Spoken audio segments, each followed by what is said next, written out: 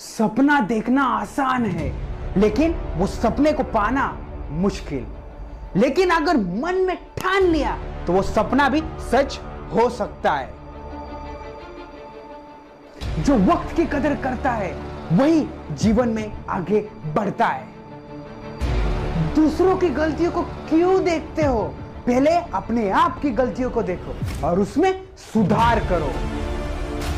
अरे ये जीवन एक संघर्ष है, उसे संघर्ष करना सीखो।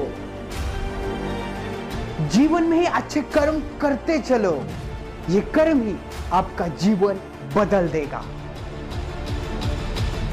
अगर ये जीवन में आगे बढ़ना है तो उसके लिए अपने मकसद पर ठाम रहो। भगवान पर विश्वास करो, लेकिन पहले अपने आप पर विश्वास करो। जब अपने आप पर विश्वास होगा तभी भगवान आप पर दया करेगा। अपॉर्चुनिटीज के लिए वेट मत करो, अपॉर्चुनिटीज क्रिएट करो। पेड़ लगाओ, लेकिन फल की अपेक्षा मत करो, क्योंकि कष्ट करने वालों को फल जरूर मिलता है।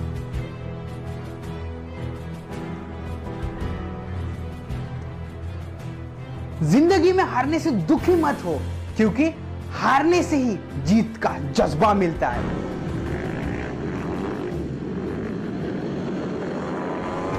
जब आप परेशान हो जाते हो तो हिम्मत मत हारो, क्योंकि हौसलों से ही उड़ान मिलती है। जो लोग अपनी कमजोरियों की अपनी ताकत बनाते हैं वही लोग ये जिंदगी में आगे बढ़ते हैं। अगर मन में है विश्वास तो आप जरूर होगे कामयाब।